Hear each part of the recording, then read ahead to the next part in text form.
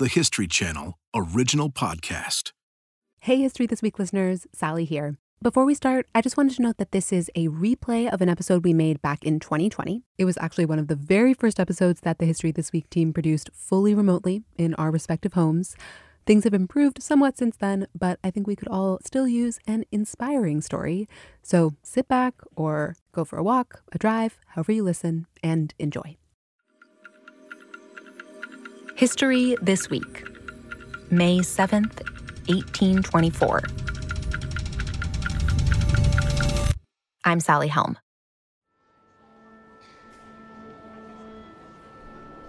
In the Kernertor Theater in Vienna, the orchestra is warming up. Violins, oboes, trombones, even the humble triangle. They're preparing to play a new piece of music. It's extremely difficult, and they've only had one day of rehearsal. So they're taking these last minutes to go over their parts, get some deep breaths in, before they go in front of an audience. And the conductor taps his baton. There are actually two conductors tonight. One of them is the real conductor, the one the musicians will be looking at to keep the time. But the composer has insisted on conducting too. He's extremely famous, known to be kind of a handful. His name is Ludwig van Beethoven. So, as the orchestra is tuning, Beethoven is there too, in the concert hall, conducting, but not listening. Because he can't actually hear the sounds. At this point in his life, Beethoven is almost completely deaf. And yet, he has just written and is about to unveil what might be his greatest work. Today, the debut of Beethoven's Ninth Symphony, one of the most important and recognizable pieces in the history of music. Beethoven's genius is legendary, and so is his deafness. How exactly did he compose the Ninth Symphony when he couldn't hear himself play? And why has this particular piece of music survived through the ages as an ode to joy?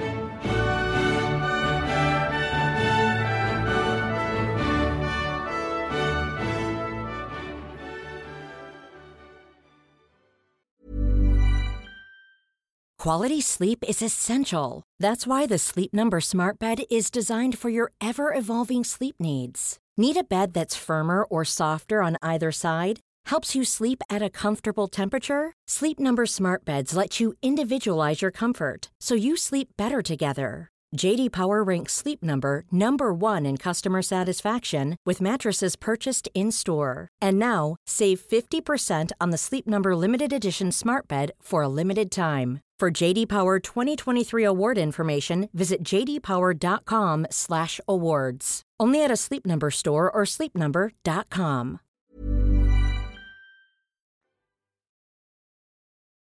You may already know parts of Beethoven's story, and even if you don't, you've almost certainly heard his name. He's, in some ways, the first composer I glommed onto, or one of them when I was a teenager. I heard that Beethoven was supposed to be good, so I started listening to Beethoven. Jan Swafford is a composer himself, and he wrote a biography of Beethoven.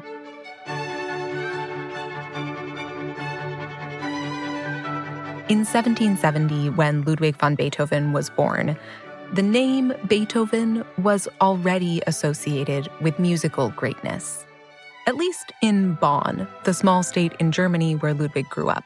The family was totally involved in music. Beethoven's grandfather was Kapellmeister of court music in Bonn, which means he was the most important musician in town. Beethoven's father was a singer in the court choir, and he was also a voice teacher. And when Ludwig was born, basically, Johann van Beethoven, his father, quickly decided that his kid was going to be the new Mozart. A lot of parents might hope for that, but in Ludwig's case, this wish came true. At age 10, he was already a fully professional pianist. and getting to be at least about as good as anybody in town. At age 16, Beethoven left Bonn to study music in Vienna. And he apparently met Mozart, and there's an old story that Mozart wasn't all that impressed with his playing because it was very hard to impress Mozart. Beethoven, though, was determined to do it. He knew how good he was. Beethoven at one point said, "Listen, can I improvise for you?" And Mozart said, "Yeah, go ahead." And when he heard the kid improvise, Mozart told some people in the next room, "Keep an eye on this kid. The world's gonna hear something from him." Did that really happen? Nobody knows. But apparently he did meet Mozart, and he might very well have studied with him, but he had to go home because his mother was dying. And he didn't make it home before she died. This was a formative tragedy in Beethoven's life. His beloved mother, Maria, died of tuberculosis, leaving Ludwig and his siblings with their father, Johann. He and Ludwig had a toxic relationship. His father was severe, sometimes hitting him or locking him in the basement. Johann had always been a heavy drinker, and that got even worse when his wife died. The kids started finding him in the gutter and having to drag him home and convince the police not to arrest him. Beethoven struggled. His home life was difficult, and his years of focusing on music and only music had left him emotionally unequipped. Beethoven, as a teenager, did not know how to live. He didn't know what friendship was, and he had not been raised to care about any of that. He had an explosive temper, few friends. He was arrogant, didn't really take care of himself. Let's put it this way. His landlord's daughter once sort of accosted him and said, "Why don't you clean yourself up? You're so dirty all the time." And Beethoven said, "When I grow up, I'm going to be a great man and nobody will care." That turned out to be true. And Beethoven was an incredible slob for the rest of his life. Eventually, his social skills did improve somewhat. He had a few friends in his late teens, and they noticed that when they were with him, he would do this odd thing. He would simply go into another place. He would just be talking to somebody, and he would suddenly just not be there. He was in his head. This tendency of his to go off, they named his raptus, his rapture.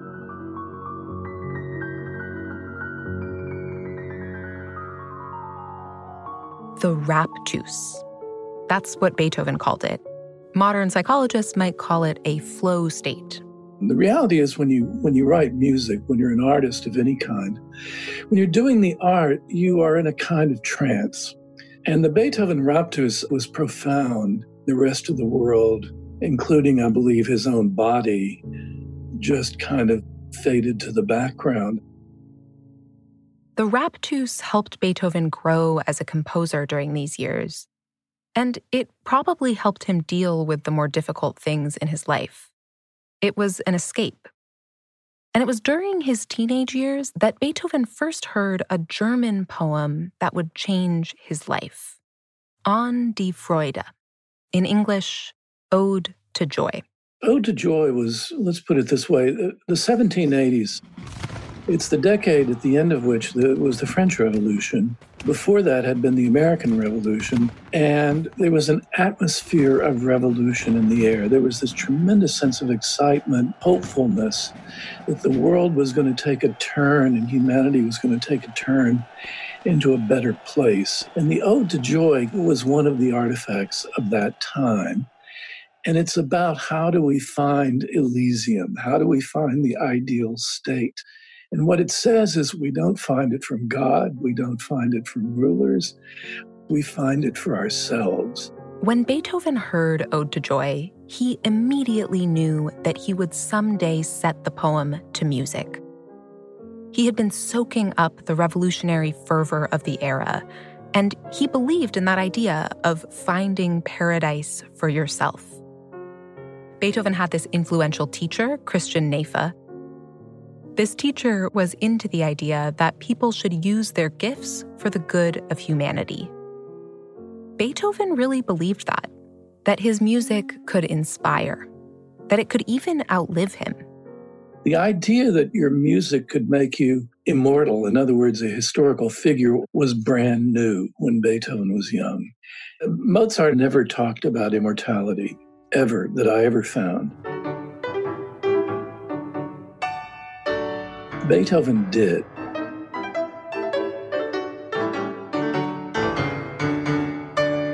In his early 20s, Beethoven returns to Vienna, where his career takes off.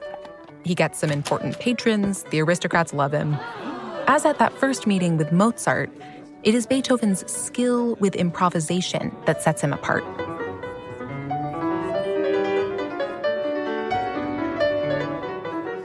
He just had the most remarkable ideas, and the intensity of it that, he would just start playing out of his head in front of an audience of people and have them in tears and, crying and moaning. And people had heard great improvisers before. Mozart improvised in public a lot, but nobody had ever heard anything like him in terms of sheer intensity of emotion. Beethoven is becoming more and more famous, getting better and better.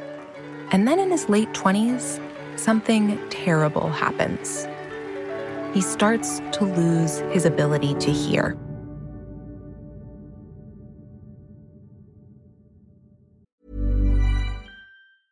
Jewelry isn't a gift you give just once. It's a way to remind your loved one of a beautiful moment every time they see it. Blue Nile can help you find the gift that says how you feel and says it beautifully, with expert guidance and a wide assortment of jewelry of the highest quality at the best price. Go to BlueNile.com and experience the convenience of shopping Blue Nile, the original online jeweler since 1999. That's BlueNile.com to find the perfect jewelry gift for any occasion. BlueNile.com. Hey, it's Danny Pellegrino from Everything Iconic.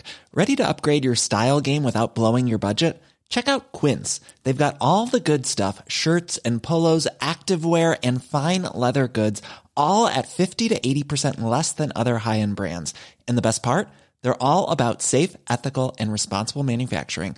Get that luxury vibe without the luxury price tag. Hit up quince.com/upgrade for free shipping and 365-day returns on your next order. That's quince.com/upgrade.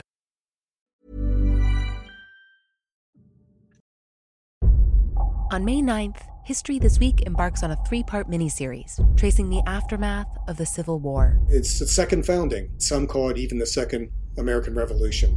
The idea was to reconstruct the Union, but on the basis of freedom. On Reconstruction, we'll take you from sweltering military prisons to the dusty Senate cloakroom, stops on the road toward rebuilding a broken country.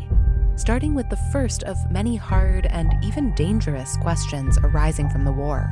What should be done with Confederate rebels? What does it say if the greatest act of treason in American history can't be branded as such? What part of execute is off the table on this? Will Confederate President Jefferson Davis beat charges of treason?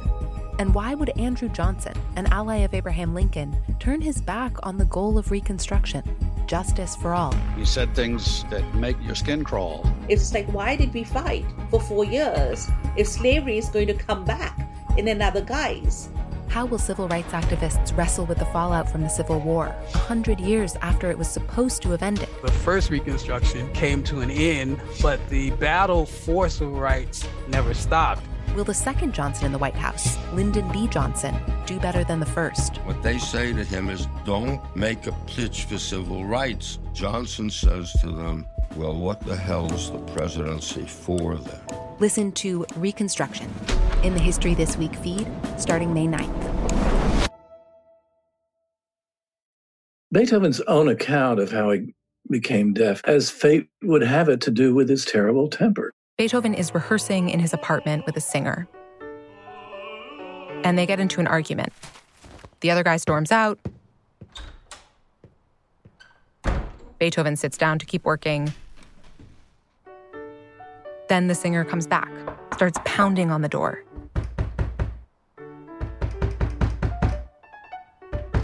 And Beethoven was furious, and he got up in a fury and said he stumbled and fell on his hands. And he said, When I rose to my feet, I was deaf. No, this may well have happened, but it's unlikely that the fall caused Beethoven's deafness. He had been sickly for a long time. Clearly, something had been going on before that, but it's entirely possible that's the first time he noticed it. One possibility is that he had typhus, which was very dangerous in those days. And that may have caused the deafness, but we don't really entirely know. He could have also had lead poisoning. Beethoven's drink of choice was a particular kind of cheap wine that used lead as a sweetener. Even in those days, that kind of wine was illegal to make. But he drank it. And for that reason, or some other reason, we don't know for sure, he starts to lose his hearing, which is, of course, terrifying. If it got around that he was going deaf, he figured he might be doomed as a musician, and that's not an irrational fear. In the next few years, his hearing gets worse and worse, and he's covering it up, living with this terrible secret. And that came to a head in 1802 when he was in the village of Heiligenstadt, working intensely on a whole lot of pieces. And he had a breakdown. He's in the depths of despair, and he writes a letter to his brothers. We don't know if he ever sent it. It's sort of half suicide note and half defiance. He basically admits to them, I could have killed myself, but it was my art that held me back. I couldn't imagine leaving the world until I had done everything I knew I could do. Beethoven still believes in his abilities, even though more and more he just can't hear the music he's playing and writing. But he begins to see a path forward. He finally said, I've got to tell people about this. I can't hide it anymore. And the hell with it. He knows that his life is going to have to seriously change. His career as a pianist was doomed. He was going to have to make his living as a composer, which was easier then than now, but it still wasn't easy. And of course, it's going to be even harder for a deaf composer. But there are ways. Musicians, composers who are trained can hear music in their head. Beethoven could also see music by looking at his hands on the piano. I think there was a sort of connection of his fingers to pitches in his head. Even when he could no longer hear himself improvise at the piano, he still did it hours and hours and hours. And he begins writing some of the best music of his career. Sonata Pathétique, published in 1799.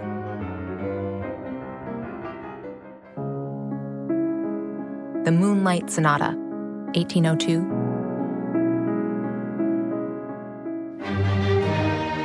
His Fifth Symphony, 1808. Even as he's churning out these amazing works, he never stops looking for a cure. He did every single thing he could possibly do to hear. He tried using something he called an electro-vibrations machine, used leeches, bloodletting, special baths. He put horseradish in his ears, tied tree bark to his arms. He had a gadget, we don't know exactly what it looked like, attached to his piano to amplify the sound. He had ear trumpets. Sometimes he would take a pencil and hold it in his teeth and touch it to the strings of the piano to feel that he could hear the pitch in his head. I mean, that's one of the saddest things in the world to me. Doctors were at a loss. And meanwhile, Beethoven's health overall was just getting worse and worse. His digestive problems were enormously painful, and he had a whole row of diseases on top of that, and illnesses and eye infections and fevers that went on for months, and just terrible, terrible things. But I think he was able to get past that because his creative trance was so profound. His trance, his raptus, it helped him write no matter how he felt. A friend of his showed up at his apartment once, and he was finishing the last movement of the third piano concerto in one day, and he was throwing up the whole time. But he finished it.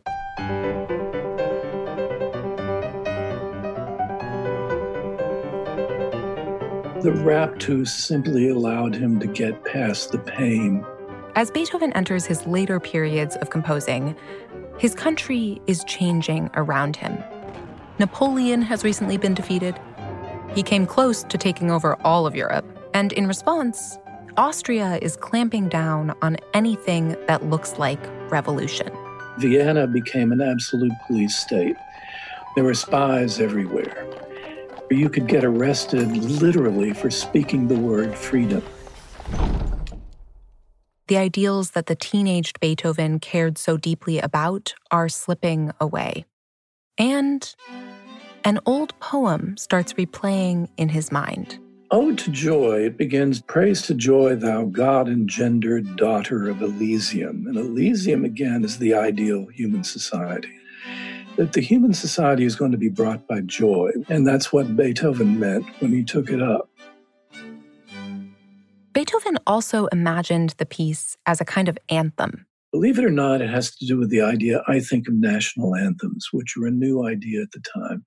And his old teacher, Haydn, had written God Save the Kaiser, which was basically the Austrian national anthem. And I think Beethoven was always jealous that Haydn had written the Austrian anthem. And I really believe that Beethoven said something in the order of, okay, I'm going to write an anthem for humanity. He wanted the melody to be instantly recognizable, something that anyone could learn and remember. He knew he had to write the joy theme first. Da da da dee dee da da da da da da da da da. Beethoven starts composing the symphony in 1815. And early on, he knows that the grand finale is going to feature this poem, and that it's going to be the first time that any symphony has ever included singers. As he writes the piece over the course of several years, his hearing continues to decline. So he's drawing on all these techniques and workarounds that he's developed. Feeling the notes when he improvised on piano, hearing it in his head, taking a lot more time to write. That's another thing. As he said himself, I can't test things on the piano anymore. I have to write in a different way. He finishes the final score in February of 1824. The Ninth Symphony mostly is a brand new orchestral sound, and he did that just out of his head. It's extraordinary. It is a masterpiece. But it takes a few months before the Ninth Symphony is played in front of an audience. The drama over the premiere came from Beethoven himself because he was such a pain in the neck. Beethoven didn't want the premiere to happen in Vienna, even though it was the music capital of Europe. The city was really into the composer Gioacchino Rossini at the time. You may have heard his work. Beethoven thought Rossini was competent but inferior, and so he threw a fit about holding his big premiere in Vienna where everyone had Rossini fever. His friends eventually convinced him. Then he had to find a theater, hire musicians. All these things were incredibly complicated, and he made them 10 times more complicated than they needed to be. The musicians only had 1 day of rehearsal. It did not go particularly well. There were times when half the violin section, who were amateurs, had their violins just on their laps because they couldn't play it. One of the sopranos told Beethoven, if you're going to write that many high notes, I'm just going to have to torture myself for art. The symphony was incredibly intricate, way more difficult than most things being performed at the time. It's still a very hard piece to play and to sing. It's just brutal to the singers. But it's Beethoven, so the world has learned to sing the stuff. They've had to raise their game in order to sing what Beethoven wrote. But these musicians in Vienna do their best to prepare. And the day after their only rehearsal comes the concert. The hall is packed. A huge audience, just somewhere between tremendously excited and curious about what he's going to come up with this time. Beethoven had insisted that even though he was deaf, he had to be allowed to conduct his masterpiece. Standing in front of the conductor, he said, I'm going to beat time. I'll set the time. And the conductor said, very nice, and told the performers, ignore him, watch me. Beethoven comes on stage wearing a green frock coat because he didn't own a formal black one. He and the other conductor both raise their batons. The start of the Ninth Symphony is unlike any other symphony in history up to that point. It begins small and shrouded.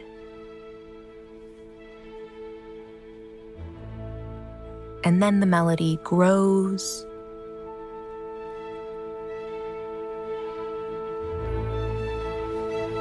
and grows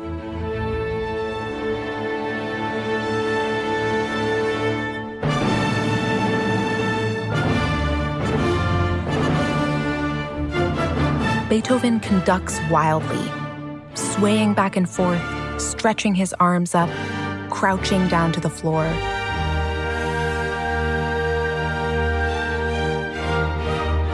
Remember, this whole time, he can't hear the music.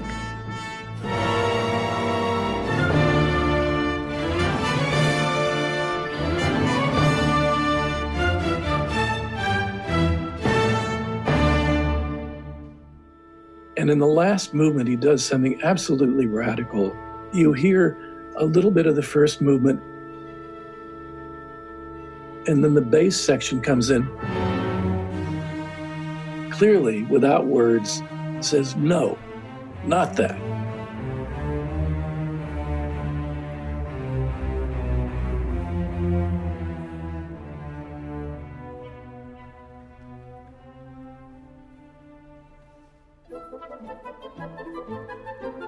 You're a bit of the second movement, and they come in again. It's like, not that either.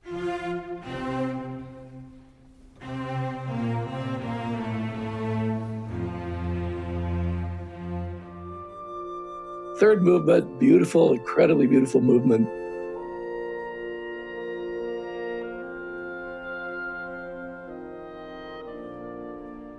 The basses come in and say, yeah, that's really nice. But no, not that either.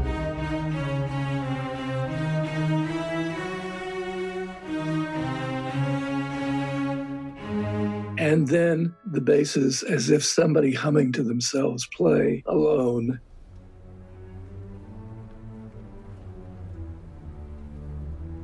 They play the whole Joy theme.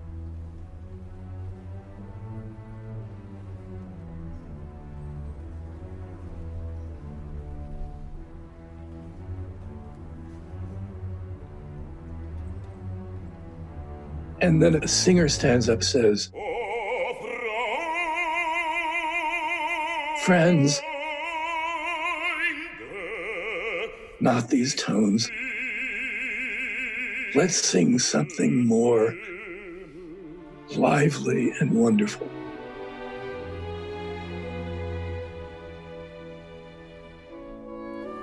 And he starts singing with the words, the Ode to Joy.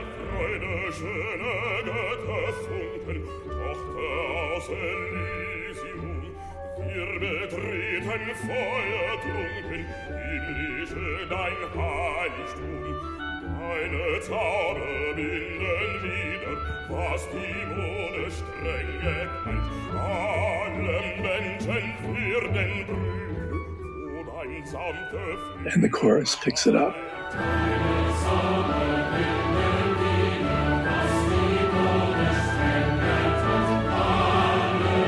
And the symphony from that point he takes that theme into the most incredible directions.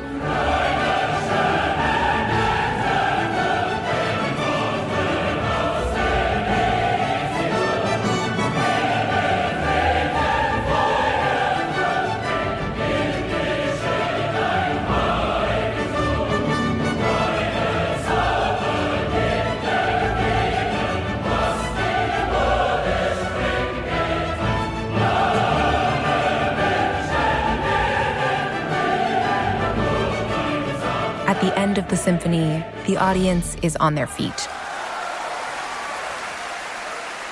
It's one of the most moving stories in his life. The end of the symphony finished, and he wasn't finished. He was still beating time.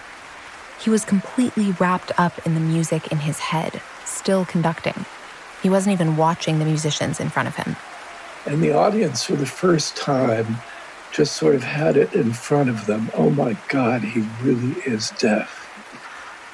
And there was an explosion of screams and cheers and applause, which he couldn't hear. So finally, the soprano turned him around so we could look at the audience and see that he was having probably the biggest ovation in his life.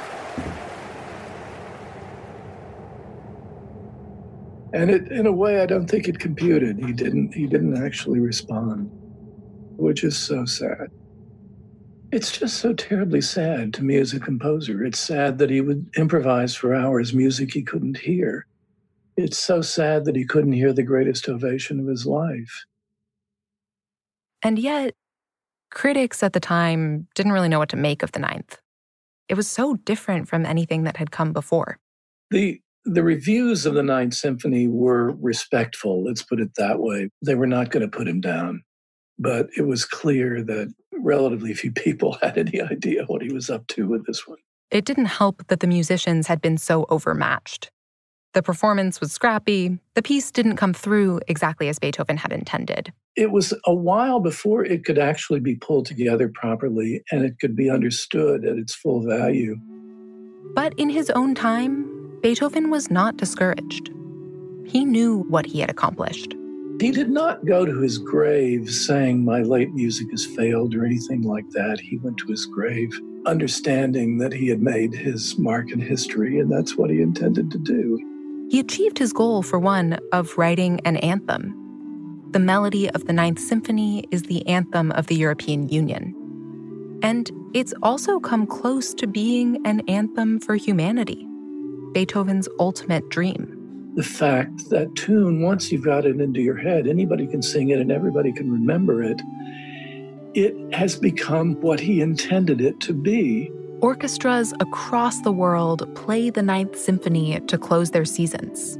It's played by musicians in Japan every New Year's Eve. It was blasted on speakers at the Tiananmen Square protests. It was performed at the fall of the Berlin Wall.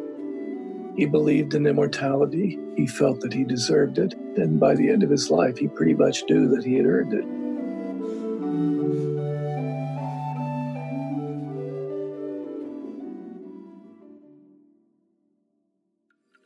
Thanks for listening to History This Week. For more moments throughout history that are also worth watching, check your local TV listings to find out what's on History Today. This podcast is produced by McKamey Lynn, Julie Magruder, Ben Dickstein, and me, Sally Helm. Our editor and sound designer is Brian Flood, and our researcher is Emma Fredericks. Our executive producers are Jesse Katz and Ted Butler. Audio from Beethoven's Ninth Symphony was provided courtesy of the Chicago Symphony Orchestra and Chorus and Riccardo Muti Music. Thank you so much to them. Don't forget to subscribe, rate, and review History This Week wherever you get your podcasts, and we will see you next week.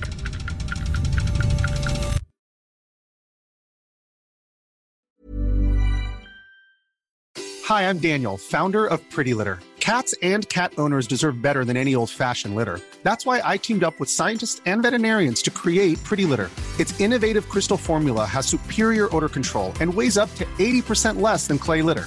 Pretty Litter even monitors health by changing colors to help detect early signs of potential illness. It's the world's smartest kitty litter. Go to prettylitter.com and use code ACAST for 20% off your first order and a free cat toy. Terms and conditions apply. See site for details.